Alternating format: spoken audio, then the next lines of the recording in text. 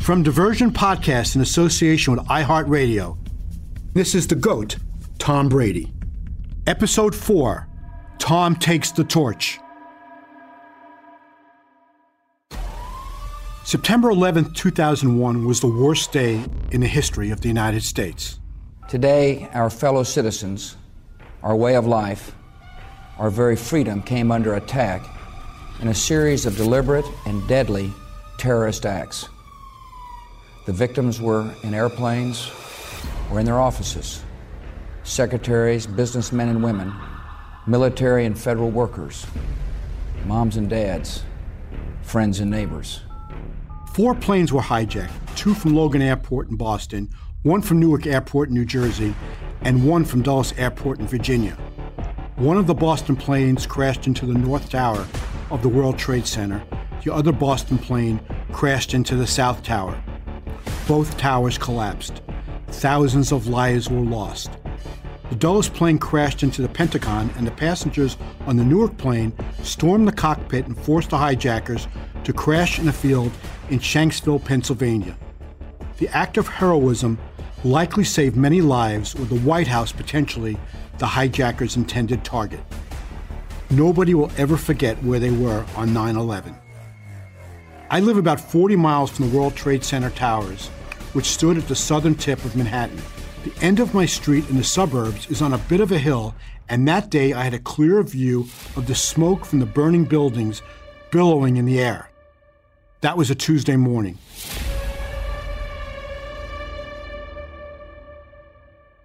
Two days earlier, the NFL opened the 2001 season. The Patriots began with a loss in Cincinnati. The results of Week 1 were quickly relegated to insignificance, with the country grieving before it could turn its attention to healing. Sports was not on anybody's mind. Even so, the NFL had to make a decision about that weekend's games. The Giants and Jets players had already informed the NFL that they would boycott their games if the league tried to play. The city of New York was emotionally devastated, and the smell of fire was still in the air. And many players around the league also expressed no desire to get back on the field so soon. NFL Commissioner Paul Tagliabue had no choice, but he also did the right thing by canceling the games from Week 2 and tacking them on to the end of the regular season. His predecessor and mentor, Pete Rozelle's biggest regret in his 29 years as commissioner was not canceling games 2 days after President Kennedy was assassinated in 1963. Welcome to the GOAT, Tom Brady. I'm Gary Myers, author of the New York Times bestseller Brady vs. Manning, and thanks so much for listening.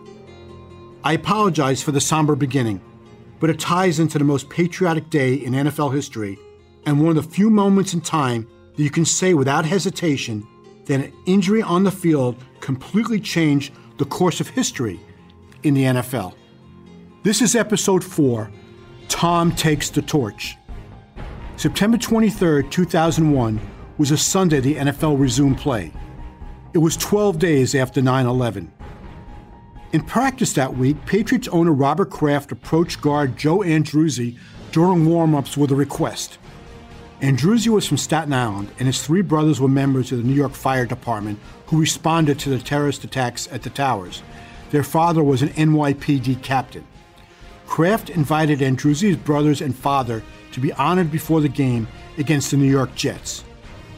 Joe Andruzzi's 3 brothers were named honorary captains. Pre-game and halftime ceremonies honored the victims and first responders. Here's what Robert Kraft remembers. That was one of the special moments of, owning the team when you see 3 guys come out in NYPD unis, and their dad, who was a New York captain in the police force, leading our team out, and our fans going nuts, cheering for New Yorkers. And I think it's the only time it's ever happened at our stadium. Yeah. And then, we played that game, and Mo Lewis laid the lick on Drew, sent him to the hospital, and Brady comes on, and, we win 11 of the next 14 games and go to the Super Bowl again and have the privilege of winning our first Super Bowl in franchise history. American flags adorned cars tailgating in the parking lot of Foxborough Stadium. The Patriots are playing the hated Jets, but on this day, at least during player introductions, they were the beloved Jets. They were from New York. Everybody's heart broke for New York. Patriotism was in the air. It was also the day a life-threatening chest injury to Drew Bledsoe on a ferocious fourth-quarter hit by Jets linebacker Mo Lewis created the opportunity for Tom Brady to become the starting quarterback for the Patriots. Playing in that game was unexpected for Brady, but he was prepared. I try to express this to younger players because it's kind of attitude that I took was, you always feel like you should be the one in there, regardless of whether you should be or shouldn't be. I mean, you always have to have the attitude that you're the best guy for the team. Right. The coach makes the choice. So I always wanted to get in there and show him what I could do. Brady showed Bill Belichick a lot. He held on to the job for 19 years. Let's take a quick step back before I give you my first-hand account of that day. I left off last time with Brady's draft day agony in 2000. He was finally taken by Belichick in the 6th round, the 199th player overall. The Patriots' quarterback depth chart had 3 returning players: Bledsoe, veteran backup John Freese, and second-year player Michael Bishop, a 7th-round pick. Brady had a distinct advantage in his bid to make the team. He was the only one of the 4 quarterbacks brought in by Belichick. Belichick inherited the other 3. At least Brady could make himself believe Belichick was invested in him. He wasn't going to beat out Bledsoe, of course, but he had a chance to stick around. It was the opposite situation of what Brady faced when he arrived at Michigan. Billy Harris, who was the Wolverines' West Coast scout and assistant coach who recruited Brady, and head coach Gary Moeller, who traveled to his home in San Mateo to assure him how much he wanted him, were both gone within months of his commitment. Brady had no previous connection to defensive coordinator Lloyd Carr, who was promoted to replace Moeller. It's very unusual that an NFL team keeps 4 quarterbacks on its roster. Belichick liked what he saw of Brady in training camp and didn't want to risk running him through waivers, which was required before a player can be placed on the practice squad. Besides, Brady had a reasonable 6th-round rookie contract, and the Patriots had major salary cap problems, so he was cheap labor and a good fit. Here's Scott Pioli, the Patriots' director of player personnel and Belichick's right-hand man. People don't even realize this, Gary. There was a point in time during the 2000 season, because of salary cap reasons and lack of talent, we didn't even have 53 guys on our roster. We went through a couple of weeks with 51 guys on our roster. People don't even remember that. I remember that clearly. We took over a mess. People don't realize how much of a mess we took over. Kraft loves telling the story of the first time he met Brady. It was soon after he was drafted in 2000. My first memory of was when in the old stadium. Do you remember the parking lot in front of the building? Mm-hmm. It's about 7:30 or 8 at night. And on the old steps. And I parked right in front. I mean, there was a trailer, was the pro shop. We had a trailer. Yeah, I remember that. It was a whole, and so we parked. Everyone was together. The workers who were ticket takers and the coaches. And there was one entrance, there was one everything. So I'm getting in my car, it's about 7:45 at night. And it's a skinny kid with a couple of pizza boxes under his arm. He says, "I'm Mr. Kraft." I said, "I know who you are. You're Tom Brady, our 6th-round."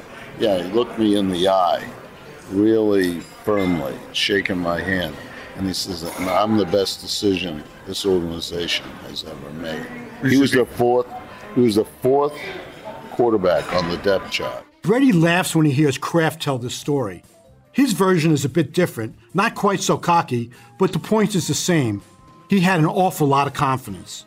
He felt so good about his Patriots' future that he called former Michigan teammate Aaron Shea during his first training camp and told him that he was going to buy a house in New England.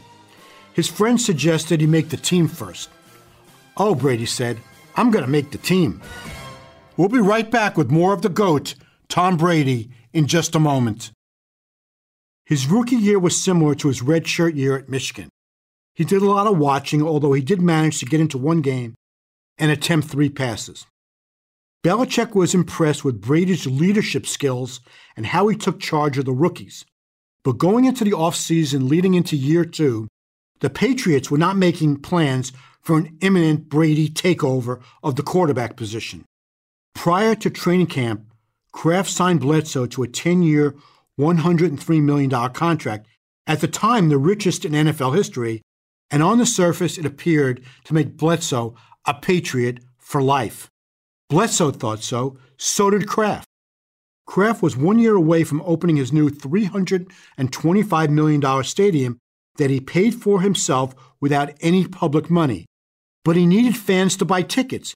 He wanted to prove he was all about stability and the vagabond days of the franchise were over, and he was a local owner who wanted the team to win even more than the fans. Signing Bledsoe, he thought, was a sign of good faith to the fans. So even though Bledsoe was just 5-11 in Belichick's first season in 2000, he had already been to one Super Bowl, he was just 29 years old, a fan favorite, and Kraft made the long-term commitment to keep him.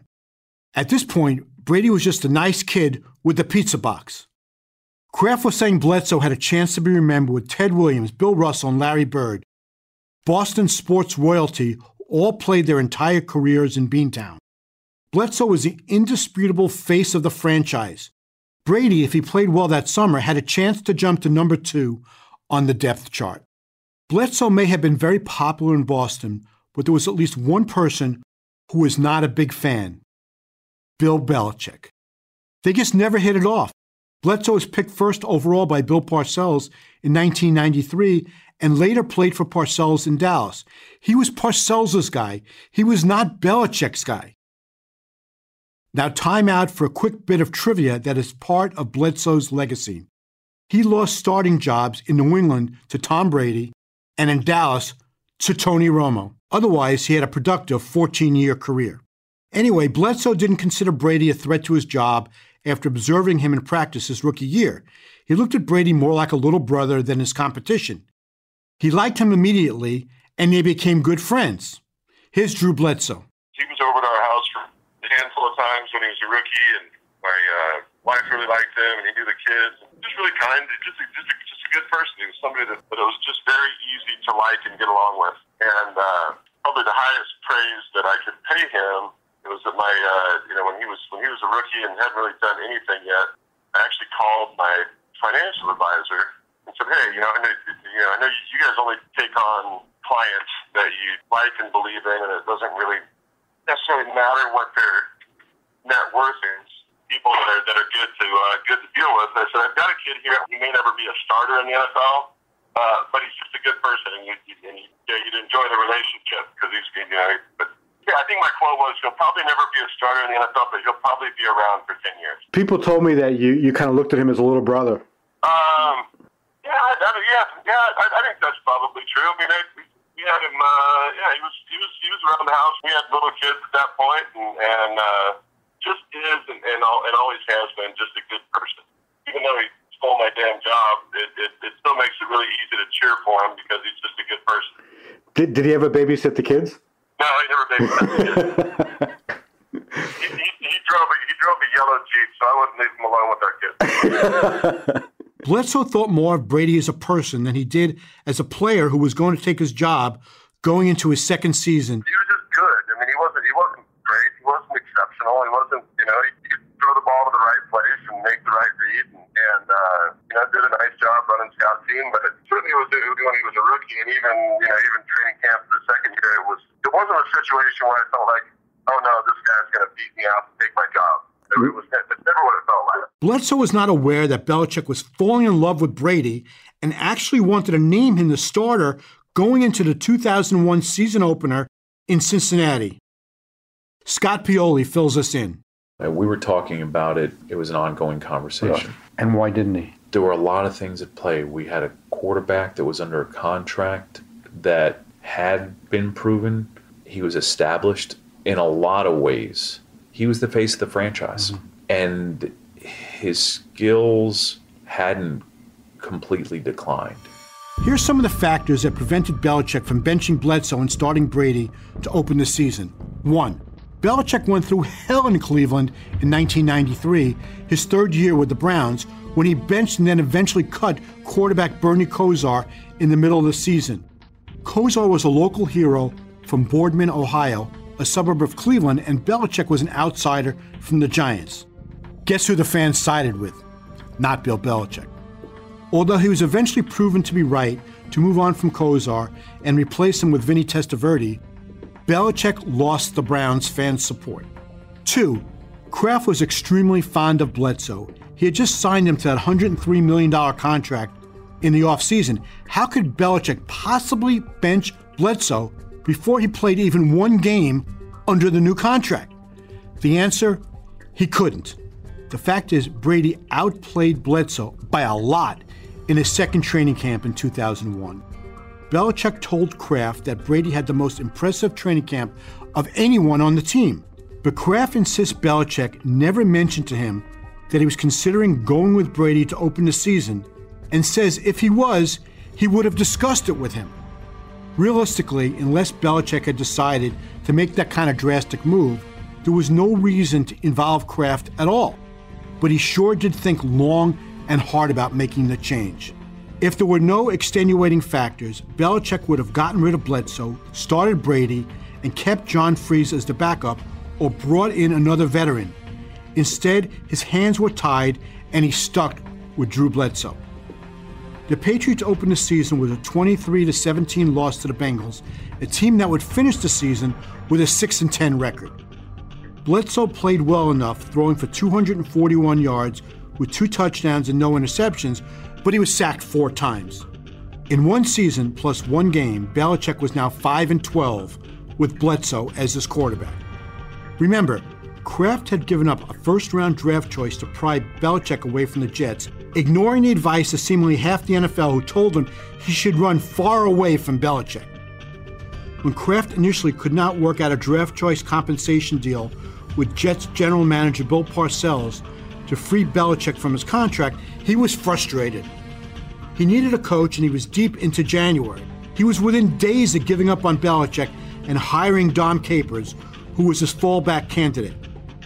Capers, the former coach of the Carolina Panthers, was a distant second choice, but at least he would not have cost a first-round draft pick, and he probably would have not been any worse than Belichick's 5-12. But Parcells called in a conciliatory mood, and he and Kraft came to terms on the deal for Belichick. But now, how long would it take for Kraft to admit Belichick was a mistake?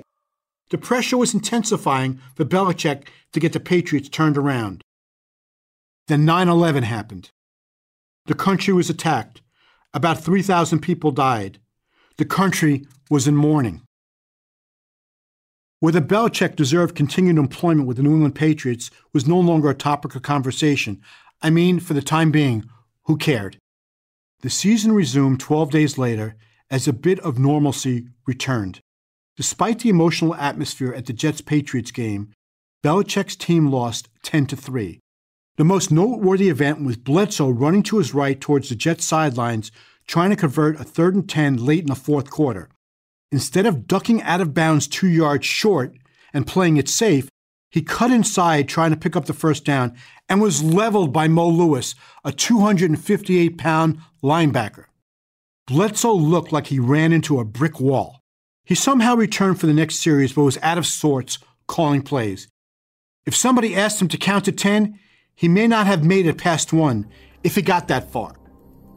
Belichick later explained Bledsoe had his bell rung, which is how coaches used to describe concussions in the barbaric days of the NFL. Soon it would be discovered that the concussion was the least of Bledsoe's health issues. We'll be back with more of the GOAT, Tom Brady, right after this.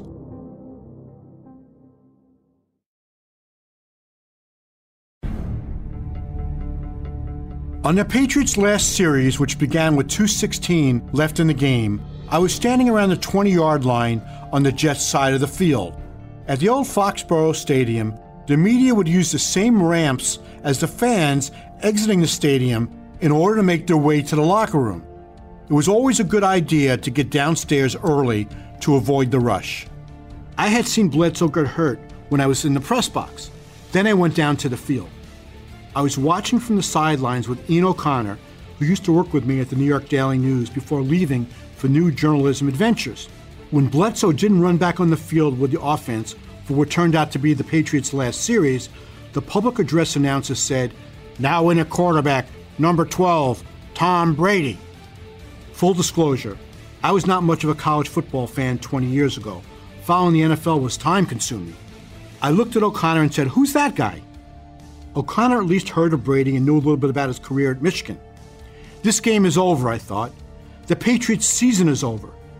Belichick is going to get fired. Brady came in and tried to move the Patriots into position to get the tying touchdown and send the game into overtime. He did pick up 3 first downs, but the game ended with Brady throwing 3 incompletions, a couple of them towards the end zone. The Tom Brady era had just started without anyone noticing. Really, my first year, I was really lucky that I didn't play because I wasn't prepared to play. And then when I did get my chance, Drew took a pretty serious injury at that time. Right. The season flew by, but I was trying to do the best I could do, and I was relying basically on what I had learned in college and my first year in the pros on how to play quarterback. So, it was pretty unheralded to that point. After the game, I wasn't concerned much with Bledsoe's injury or with the kid quarterback who finished up. I was writing for a New York audience. Vinny Testaverde, the Jets quarterback, was showing me a poster on a wall near his locker of the New York Police Department and the New York Fire Department officers who died as heroes trying to rescue people in the terrorist attack. Vinny told me that before the game, he was looking at the poster and spotted the picture of a former high school teammate, one of his wide receivers. Vinny is from Elmont on Long Island, and he was one of the Jets who said he wouldn't play if the games the weekend after 9/11 were not canceled. He was already playing with a heavy heart. The picture of his fallen friend made it even heavier. Bledsoe, meanwhile, was woozy after the game, was planning to go home until he was intercepted by team trainer Ron O'Neill as he walked off the field on his way into the locker room. He was escorted to be examined by team doctor Bert Zarens, and he was now feeling some pain in his chest. Normally with a concussion, the heart rate slows. Bledsoe's heart was racing. That was a red flag. The trainers cut his uniform off, he took a quick shower, and was soon on a gurney being transported to an ambulance on the way to Massachusetts General Hospital. It's a good thing the Patriots medical staff did not let him go home as he had planned. He had a sheared blood vessel in his chest. He almost died on the way to the hospital. Here's what Bledsoe told me. Told Ronnie O'Neill and Bert Zarens, like, let's go home. I'll go home and sleep on it. I'll see you tomorrow. I was bleeding out internally at the rate of a liter an hour and 7 liters of blood in my body. So oh my God. It was bad. Bledsoe's younger brother Adam was at the game and accompanied Drew in the ambulance to Mass General. The hospital was 30 miles from the stadium. The traffic was heavy on Route 1 North as the ambulance tried to maneuver around the congestion with fans leaving after the game. It wasn't until more than 10 years later that Adam described to Drew the scene in the ambulance. Here's Drew once again. My brother actually jumped in the ambulance with me to go to the hospital. He thought I was going to die in the ambulance. Yeah, we're done. I didn't know the story until last year. He finally told me his perspective on the story. So we were driving to the hospital. They couldn't give me anything for pain because I'm allergic to morphine and Advil's a blood thinner, and they figured I was bleeding. So we were riding, so I was just bumping and I was yelling every time there was a bump because it hurt bad. And then we got about 10 minutes away, and he said I just went out, just went lights out, and I didn't wake up until the next day. But yeah, he thought I died in the ambulance. When he awakened in the hospital, his wife Maura was by his side. When I woke up, whenever it was, I woke up, whether it was later that night or the next morning, my wife was there, and the cool thing was that when I woke up, both Brady and Belichick were there at the hospital. Even as cold as Belichick can be in times, he is not without a heart. His quarterback was in serious condition in the hospital. Of course he was going to stop by. Brady considered Bledsoe his good friend. He was genuinely concerned. Bledsoe's injury impacted Brady's life like he never could have imagined. I asked Bledsoe what he thought would have happened to Brady if he had not been injured that day. If I had gotten hurt, I think Tom would have certainly played a long time in the NFL and probably would have eventually worked his way into a starting job, but it may not have been with the Patriots, is the honest answer. Maybe Bledsoe is right. Who knows what would have happened? The reality is Bledsoe started the season 0-2 after his 5-11 the previous year. His coach did not have his back. He wanted Brady to play, and it might just have been a matter of time before Belichick felt he could make the change without incurring the wrath of Patriot fans or subjecting himself to Kraft second-guessing the move or questioning why he had even hired him. Belichick knew what he had with Bledsoe. He didn't think he can win with him. Brady was an unknown, but Belichick thought he can win with him. Bledsoe's scary injury, which was going to keep him sidelined for months, gave Belichick the perfect opening to switch to Brady. If it didn't happen then, and the Patriots continued to lose, it was inevitable Belichick would switch quarterbacks. Even the Patriots players knew it. Linebacker Teddy Bruschi was great friends with Bledsoe, but he knew which way the wind was blowing in Foxborough. I mean, there's probably no way Brady would have been denied. Anyway, knowing what I know about that kid and the work that he would have put in, eventually Drew would have thrown 2 to 3 interceptions in a game. And eventually, Bill would have put in Tom because Drew was having a bad game. Right. Tom would have buckled up his helmet before he went out there and said to himself, I'm never giving this job back. And I believe that. And then he'd play the last 9 minutes of a game and drive the team down for 2 touchdowns and a field goal. And then after that game, Boston, all the talk would have started. Sure. And then Bill would have probably done it then. Drew Bledsoe never started another game for the Patriots. On the next episode of The GOAT, Tom Brady, the first start of his career, the week after Bledsoe's injury, came against Peyton Manning, the first of 17 meetings in what became the greatest rivalry in NFL history. And I'll detail how Manning introduced himself to Brady and how Brady went on to save Bill Belichick from getting fired. I'm Gary Myers, and thanks so much for listening. The GOAT, Tom Brady, is a production of Diversion Podcast in association with iHeartRadio. This season is written and hosted by me, Gary Myers. Executive producers Scott Waxman and Mark Francis for Diversion Podcast and Sean Titone for iHeartRadio. Story editing by Scott Waxman with editorial direction from John Tuttle. Editing, mixing, and sound design by Mark Francis. Archival research by Brianne Murphy. Verna Fields is our technical producer, and our Director of Marketing and Business Development is Jacob Bronstein. Special thanks to Oren Rosenbaum at UTA. Find Diversion on Twitter, Instagram, and Facebook at Diversion Pods. And let us know, what do you think of the show? Send us your questions, your comments, and even your critiques. That's Diversion Pods on Twitter, Instagram, or Facebook. For more podcasts from iHeartRadio, visit the iHeartRadio app, Apple Podcasts, or wherever you listen to your favorite shows.